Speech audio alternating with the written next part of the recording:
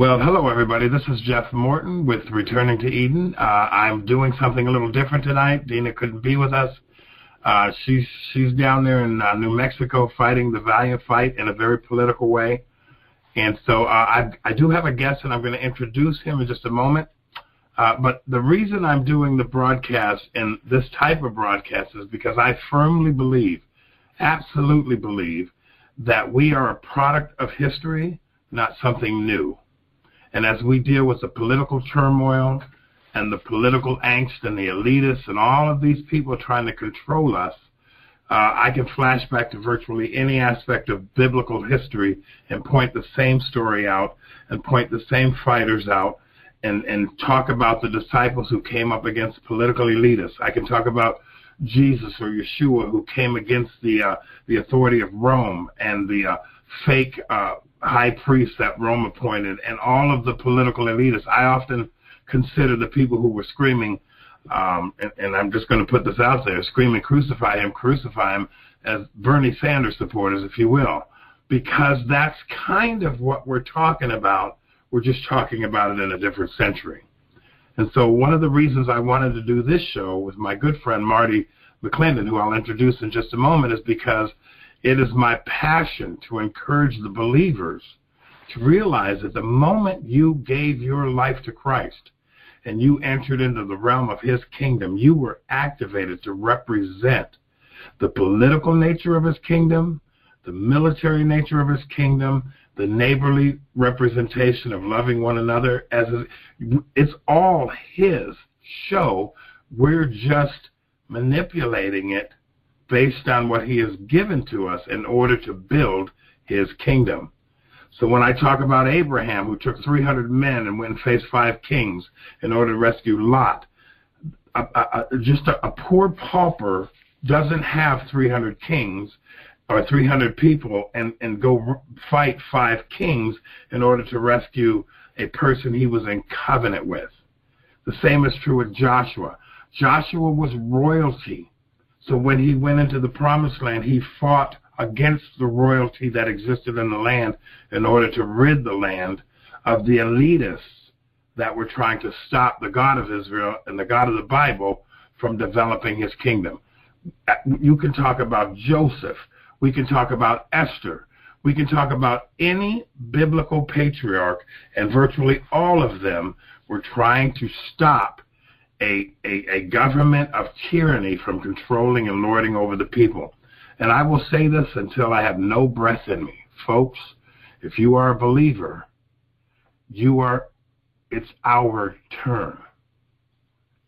Literally, it's our turn. So tonight my guest is Marty McClendon. He's running for lieutenant governor.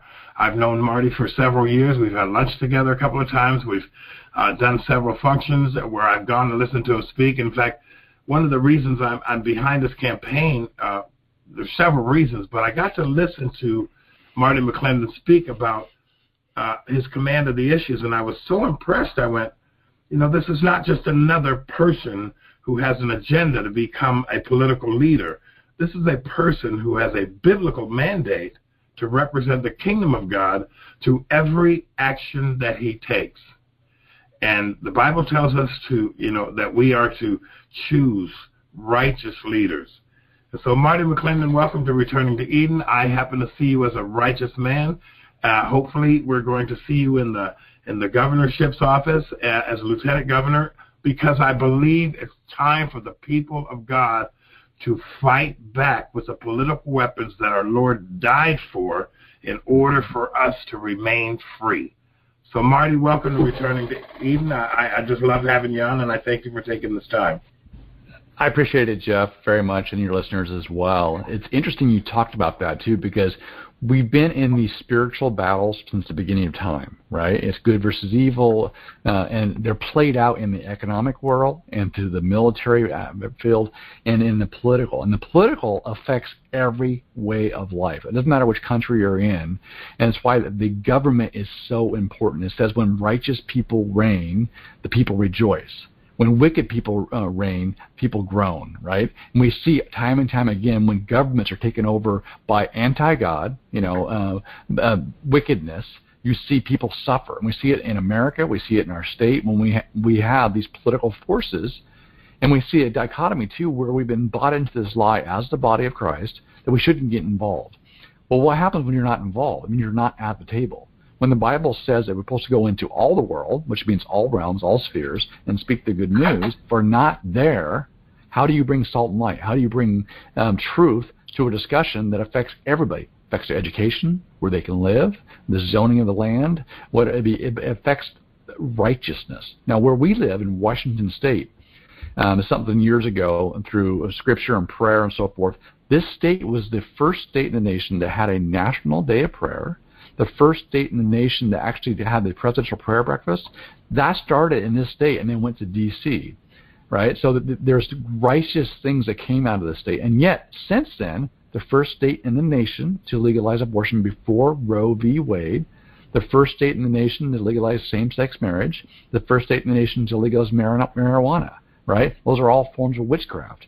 But they're played out. They're not in the spiritual realm. They're in the political realm. These are being manipulated upon Christians and families across the state through a political means. But we know it's a spiritual battle.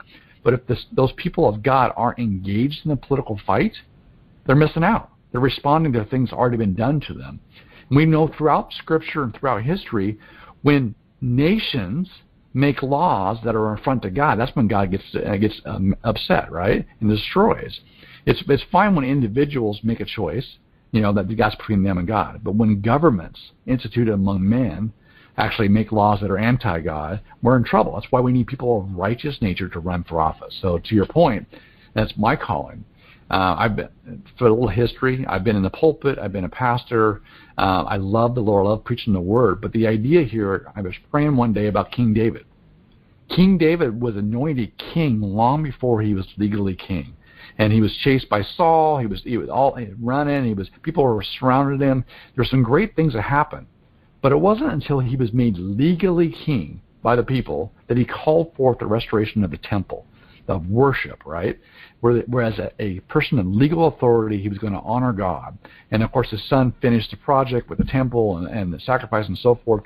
But that was something on my heart, and I realized my assignment in the kingdom of God is to call the church forward from a kingly position, a position in government where we need the church to re-engage for the betterment of society, because we know with God's guidance, the people that submit themselves to God is how our country was founded, and the reason we've been so successful over the last couple hundred years is because we've been a nation that understands we are one nation under God, and we've been able to give the most generous nation and so forth.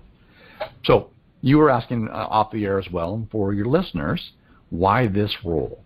And this role, lieutenant governor, and it's different in many states, but in Washington State, you don't run with the governor. It is in many ways like the vice president is, where you are in waiting when the governor's out of the state, or when the governor's incapacitated, you become the governor. But unique to Washington State, you are both executive and legislative. What does that mean? You are the presiding officer over the Senate. And the Senate in our state, and in many states, is where laws get negotiated and passed. Lieutenant governor is the arbiter or the decision maker when it comes to, is this a bill that should come to the floor? Can it be pulled? Will it be voted on? Which committee will it go through? There's a lot of power there that can say, no, this isn't ready. This doesn't need to be pulled. Or this needs to be amended before it sees the light of day. Now, it's worked. The same-sex marriage bill we talked about was pulled to the floor by the lieutenant governor several years ago, and then it was voted on to become law. It would never become that unless it was pulled to the floor by the lieutenant governor.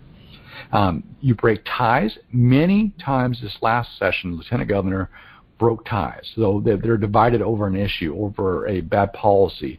In our state, we have this really egregious comprehensive sex education down to kindergarten that would never see the light of day if you had a lieutenant governor that actually stood on value and said, no, that's not going to happen. But that was pulled to the floor and signed by the governor into law. Terrible stuff. But in addition to that, though, you also decide on key positions in committees.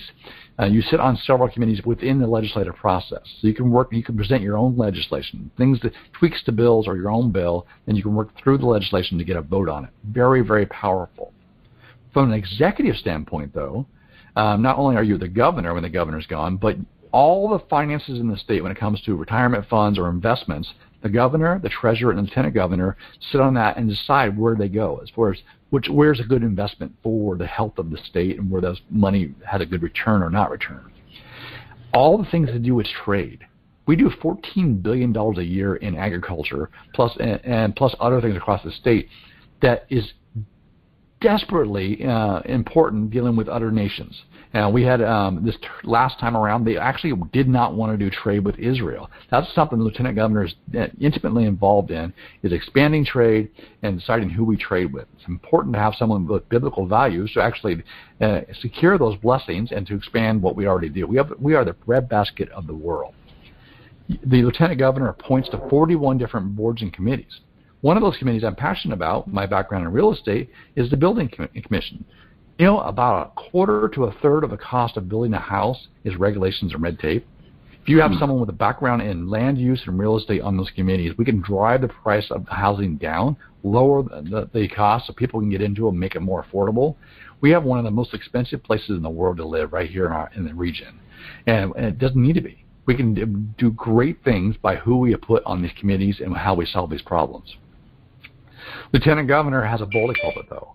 Beyond the executive staff and the legislative staff of working through legislature, you can work with different agencies like the public lands, the school districts like the OSPI, with the auditor to clean up government. So there's many things I'm passionate about, but using the bully pulpit, I'm passionate several things. I'm not sure if you want to go into detail on that, Jeff, but there are things you can do from a lieutenant governor standpoint that isn't specific to one thing. If you're the superintendent of public instruction, you can work on education only.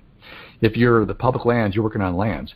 As lieutenant governor, I can work on issues that cross all those boundaries, whether it be education, which I'm passionate about, cleaning up government and having a government accountability, which I'm passionate about, drawing in and making sure our First Amendment and Second Amendment rights are protected. And if I'm talking about land use, which I'm passionate about too, I can work in all those different areas as lieutenant governor. So the role is unique, but it's powerful in the fact that it has the flexibility to make a difference using the bully pulpit, but as well the legislative process to actually pass law that makes sense and gets what you want to do, your vision, actually done. Well, you know, Marty, I mean that's an awful lot of information, and I'm sitting here as I'm listening to you go through the line item responsibilities of Lieutenant Governor. I'm asking myself, how do you know all of this? And also, for the person who feels defeated or disenfranchised from the process, how do you encourage them to understand what you just said based on your command of that position? How do you get the average person who feels my vote doesn't mean anything, my being involved? I mean, you obviously took the time to learn what this position means. You've been around for a while running for offices and serving the community, but how do you know all of this? Really, it is. You have certain things you can do research online. You can go to the site, but I've been in the Senate. I know people serving there. I know what their job entails as far as the presiding officer and making decisions. But what excites me about it, the fact that even many of the people in the state talk about, to your point, they've given up. They don't feel like their vote matters. They feel like all the voices in King County. And I've been working for about a decade to, one, call the church for it, but also to encourage people that your vote does matter. We've got many races, local, state, and local, state, and federal, that are won or lost within a few hundred votes. And, and the numbers are in our favor if we turn out. But we have a turnout problem. In many camps, in Seattle and some parts of King County, you have a 90% turnout every election. And most of the other counties, we're talking 65 to 70%. So we know that if we can encourage people that if you turn out, not only does it make a difference in your local area, but it makes a difference statewide. Now, I understand it's been 35 years since we've had Republicans, except for the two, in statewide office, and it's because we have a turnout issue. But when we encourage people that these small elections, even state elections, can be won or lost by 20, 30, or 50, or 100 votes, people get excited. They go, you're right. And so these statewide, 100 votes or 1,000 votes in every district ends up being the deciding factor statewide. And the difference is, like for a governor, as lieutenant governor, you don't do this, but for a governor, they can literally appoint to 1,500 positions across state government. Massive sea change. Lieutenant governor can't be that sweeping, but we can make differences in the legislative process, can stall things and pull things forward, but you can work with the different agencies to make real change over time as well, and I have some plans for that. But to encourage people that a small town guy, that I grew up in Eastern Washington and now live in Western Washington, I have a perspective that I believe God's given me over time. My background, I've got a background in healthcare, 13 years in open heart surgery and anesthesia tech, 21 years in real estate doing land use. I've done a radio show for 6 years that covers statewide. We've got a pastor at a church. We've been involved in different types of ministry. The idea, all these things I've done, and it's just touching the surface, have built relationships all across the state that are coming to play now. And I realize that God's put these people in my life, these different skill sets, to be able to communicate with different communities. When I can go into a Okanagan County, which is a town in Eastern Washington, it's farmland and ranch land, and I grew up on a ranch and a farm, my parents, I could talk about what's going on. I understand how important water is to the cattle, how important it is to the farmers, how important it is to do legislation that actually makes sense to them. People in the West don't know that, right? But I also lived over here and understand how important our waterways are and ecology is and our forests are.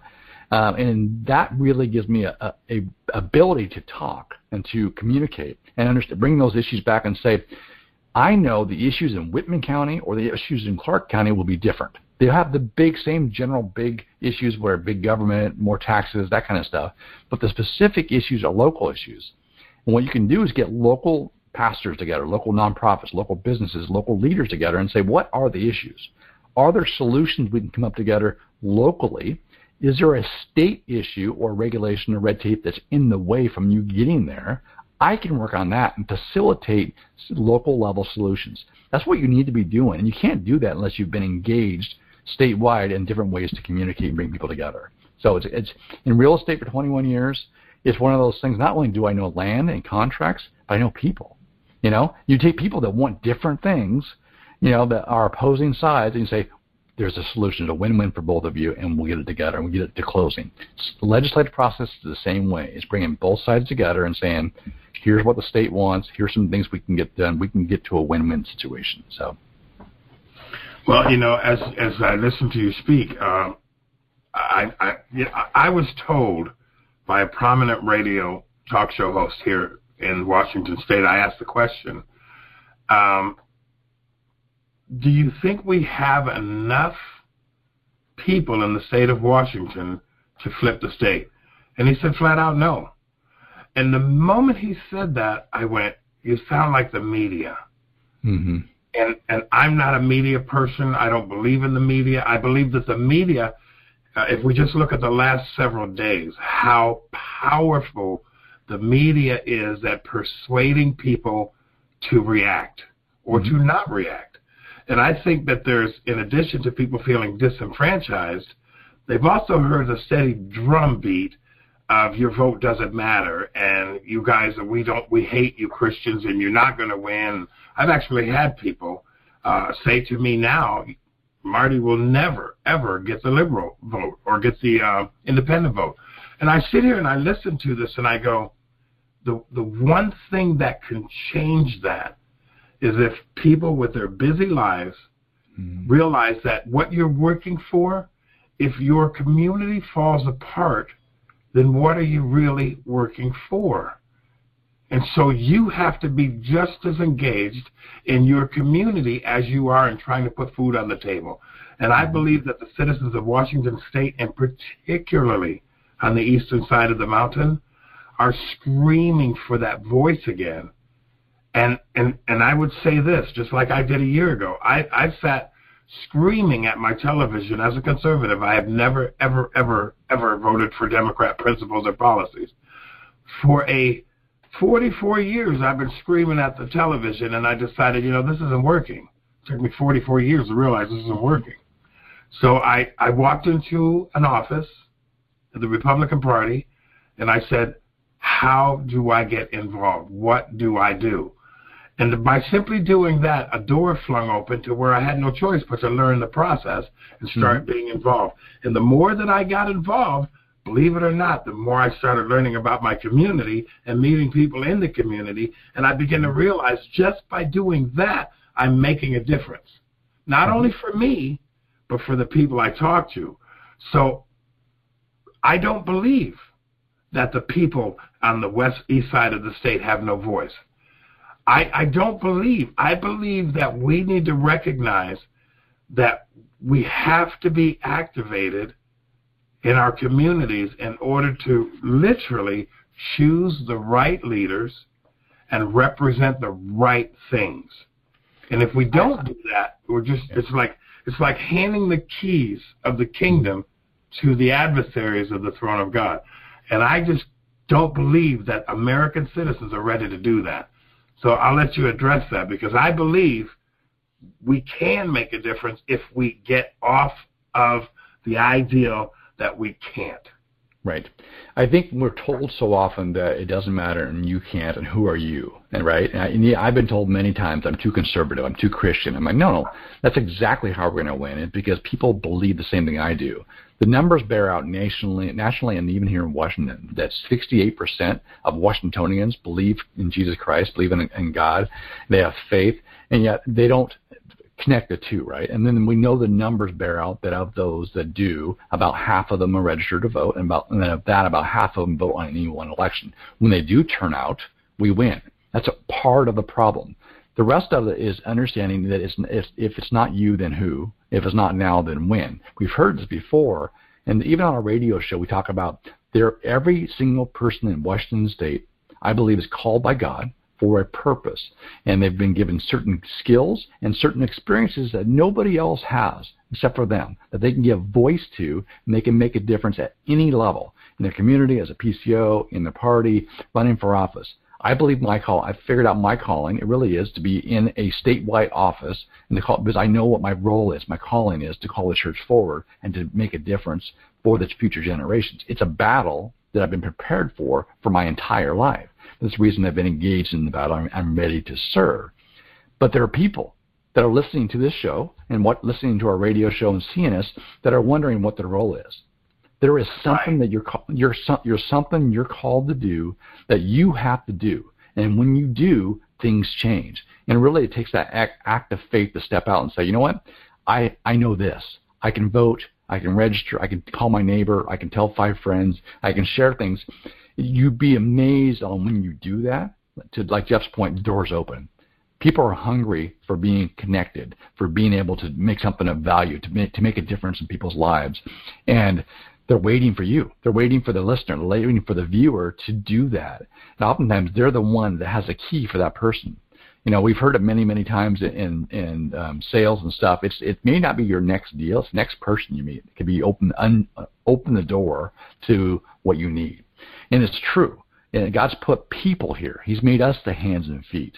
And so to make a change, it's us to make a change.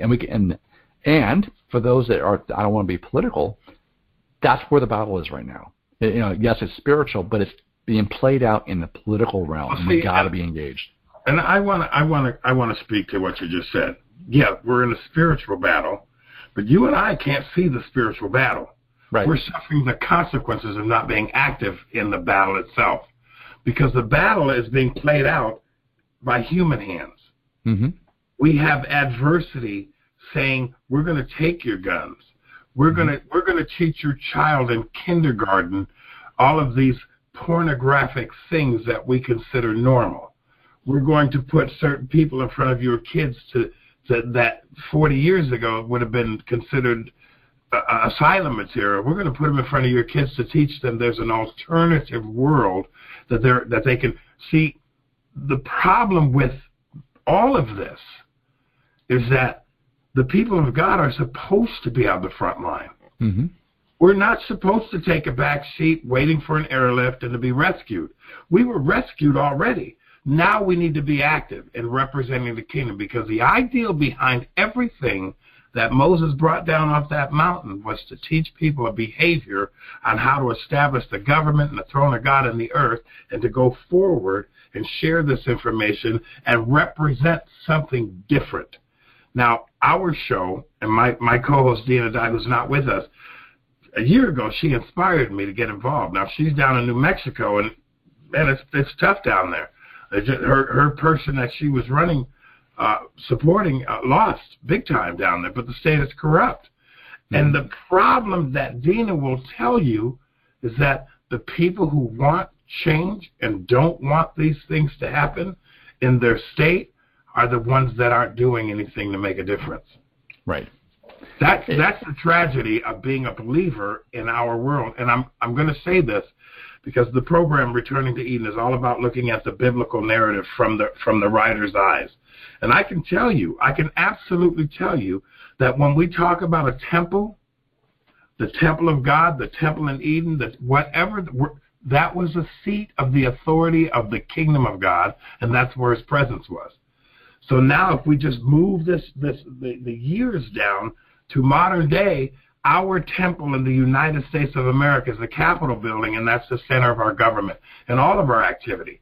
And so if we allow that to be taken away from us, well, I can think of one nation that had that happen a couple of times, and they were scattered all over the world. Mm-hmm. And it was because they were infighting and they weren't engaged in literally representing the very constitution or covenant, if you will, that was given to them at Sinai. We cannot follow the same path. And that's why you're running for lieutenant governor. That's why I have you on my program. That's why I'm fighting out here in the state of Washington. And my fight is to get the believer to realize you're the front line. Mm-hmm. We're the tip of the spear. This is the battle we have to be in. We know, and many people will argue, especially on the left, about not being a Christian nation, founded on Judeo-Christian values. And yet, if you look at our founding forefathers, every one of them, recognized Jesus, recognized God, understood that we have biblical foundations, the Ten Commandments, and so forth.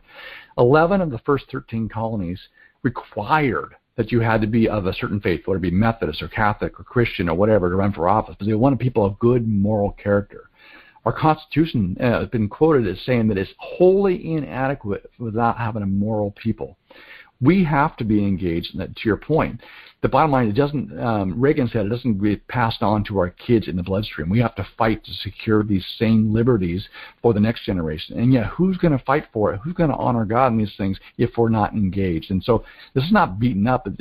We can make a difference, but we, as the body and Christians, have to say, no, this is important. This takes precedence. The future generation and the government has to be involved where what God is put in first, where things are put in proper alignment. That's why 2 Chronicles 7, right, always says, my people who are called by my name will humble themselves and pray, right, and cry out, right, and repent, turn from their wicked ways. I'll hear from heaven and heal your land.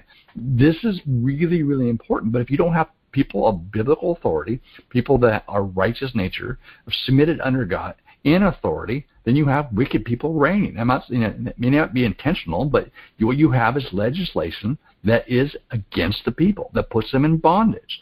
Now, I'll give you an example here before I go into sort of the specifics of how we set people free through a political environment.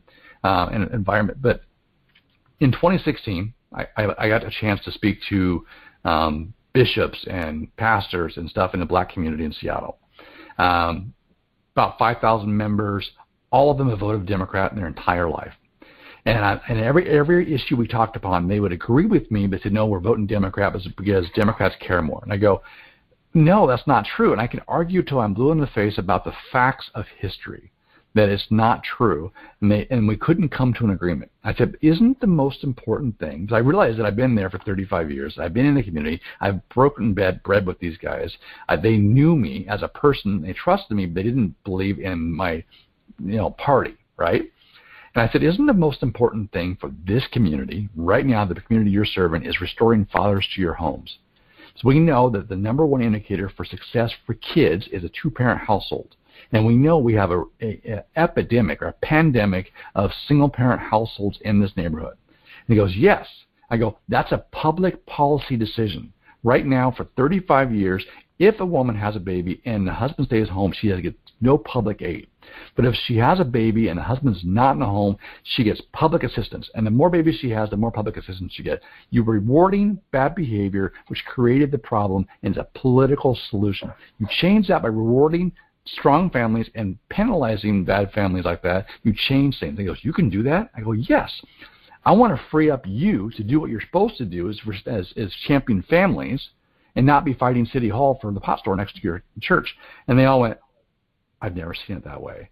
They didn't see the tie-in to politics and the church. And they said, you have our support. The first time ever they vote for Republican. The point was, it wasn't because of the party or the argument. It was because I understood what the core issue was, that God wants to restore families. And for 35 years, that community went from being the number one community with two-parent households, the highest graduation rate, the lowest crime rate, and the highest home ownership, to the lowest on all those rates because of bad policy, bad politics. But now, see, and that's the key thing right there, because this is kind of my swan song. The reason the black family was decimated was because of a political series of decisions to destroy that community's family.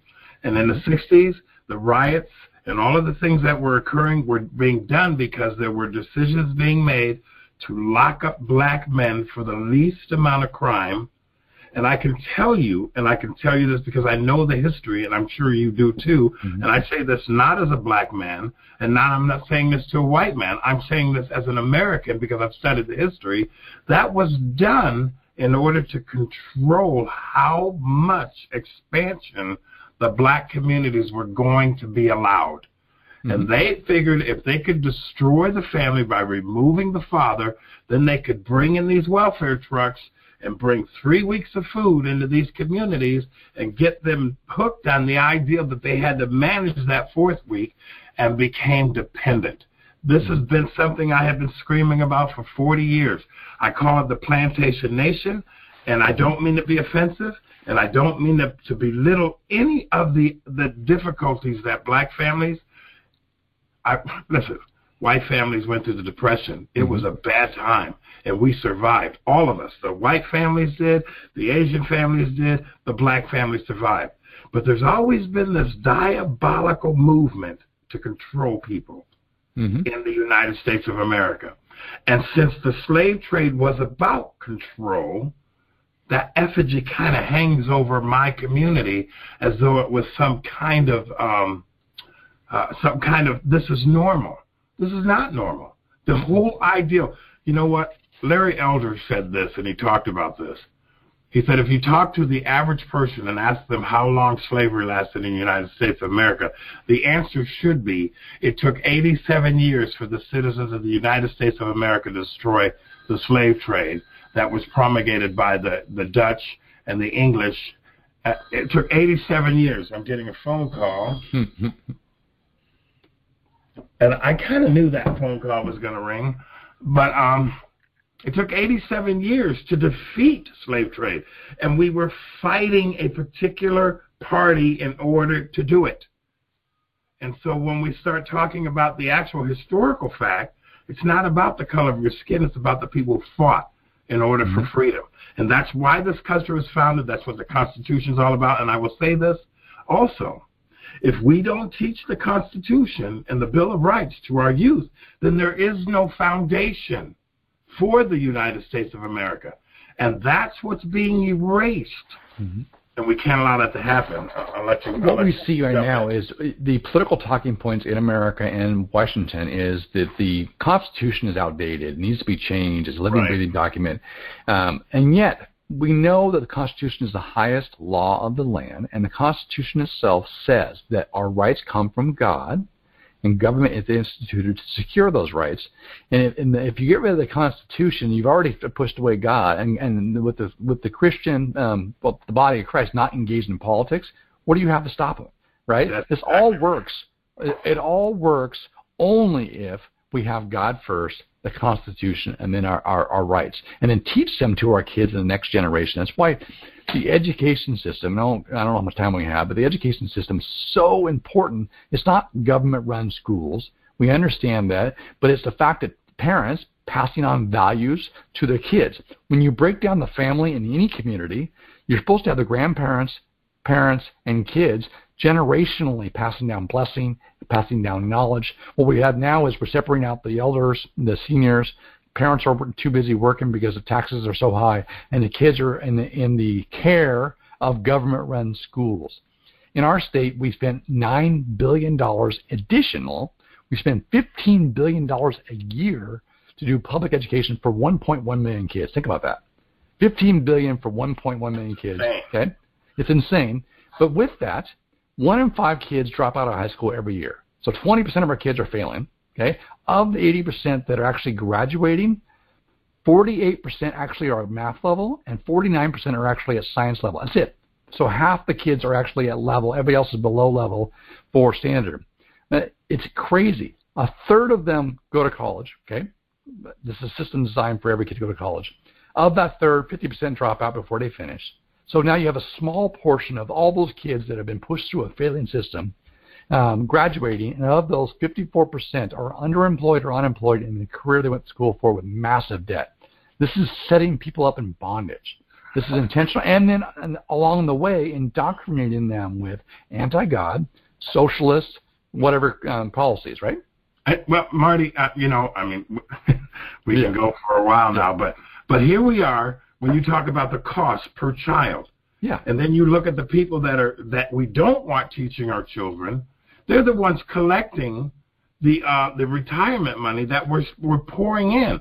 They're sitting there teaching our children things we don't want them to learn, while they collect a gigantic pension and look forward to it in retirement, and that's where this money is being funneled to. The majority of it is going to these pensions for people that we don't want teaching our children. And the problem is, when the parents checked out of the PTAs, it was filled with a void of different social, political groups that wanted to change the nature of the way the school boards were operated, and they've had 30 years to do this.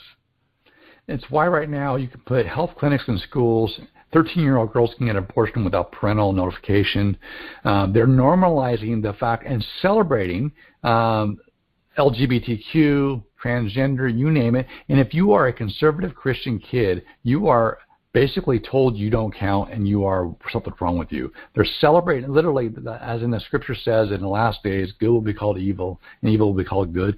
That's where we're teaching our kids, but the system is allowing this to happen to our children under our nose. We've got to change that. And part of that is choice and rigor. But for me, one of those passionate issues is to give our kids earlier options like through the trades, skill centers, and so forth, and get them out and allow parents to have more choice to give them education at home, education in charter schools, education in the trades, to bring back a lot of those things that we've lost over the years, where you can get a great paying job out of high school, that you can actually go to school and get trained and avoid this indoctrination. And where it comes back to the core principles, where you learn skills, you learn how to be a citizen, how to learn the Constitution, how to be a good neighbor. Those are things we've lost with the focus on because we're not engaged. And so I know we're busy, but give an example here. About 15 years ago in our state, there were 3,000, 4,000 child daycare centers. Okay, that led because more parents were working. Husband and wife were out there working, so they needed a place for the kid. That's part of the problem because they had to work to pay for the daycare instead of staying home. Fine. More regulations came in intentionally from the state government, made it more costly to open a daycare, right? So the price went up, so people had to work more hours to pay for it. Once again, with policies. More of them shut down, but they couldn't stay in business. So government goes, now there's a shortage. We'll have to do government-run daycares.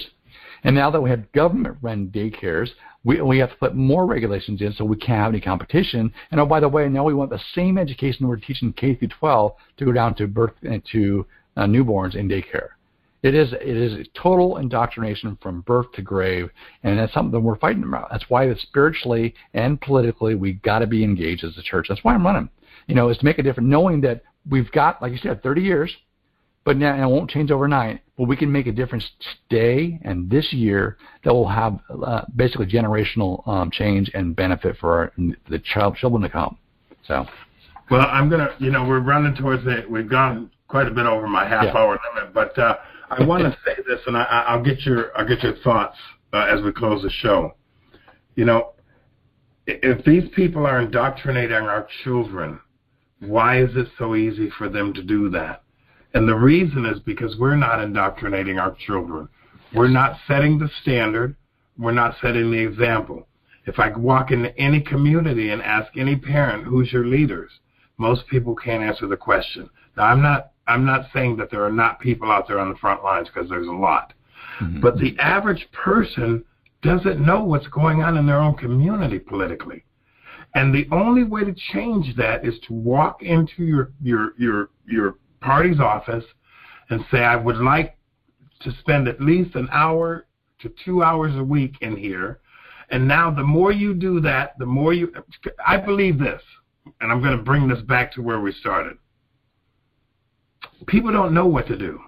They know how to vote, but they don't know what to do in between the 2-year period and the 4-year period. They just don't know. I've seen it firsthand. I was one of them. I didn't know what to do. I didn't know doorbelling. I didn't know sign waving. I saw all these goofy people on the corner waving signs and doing all this kind of stuff for 40 years. And I realized recently that that's what you do.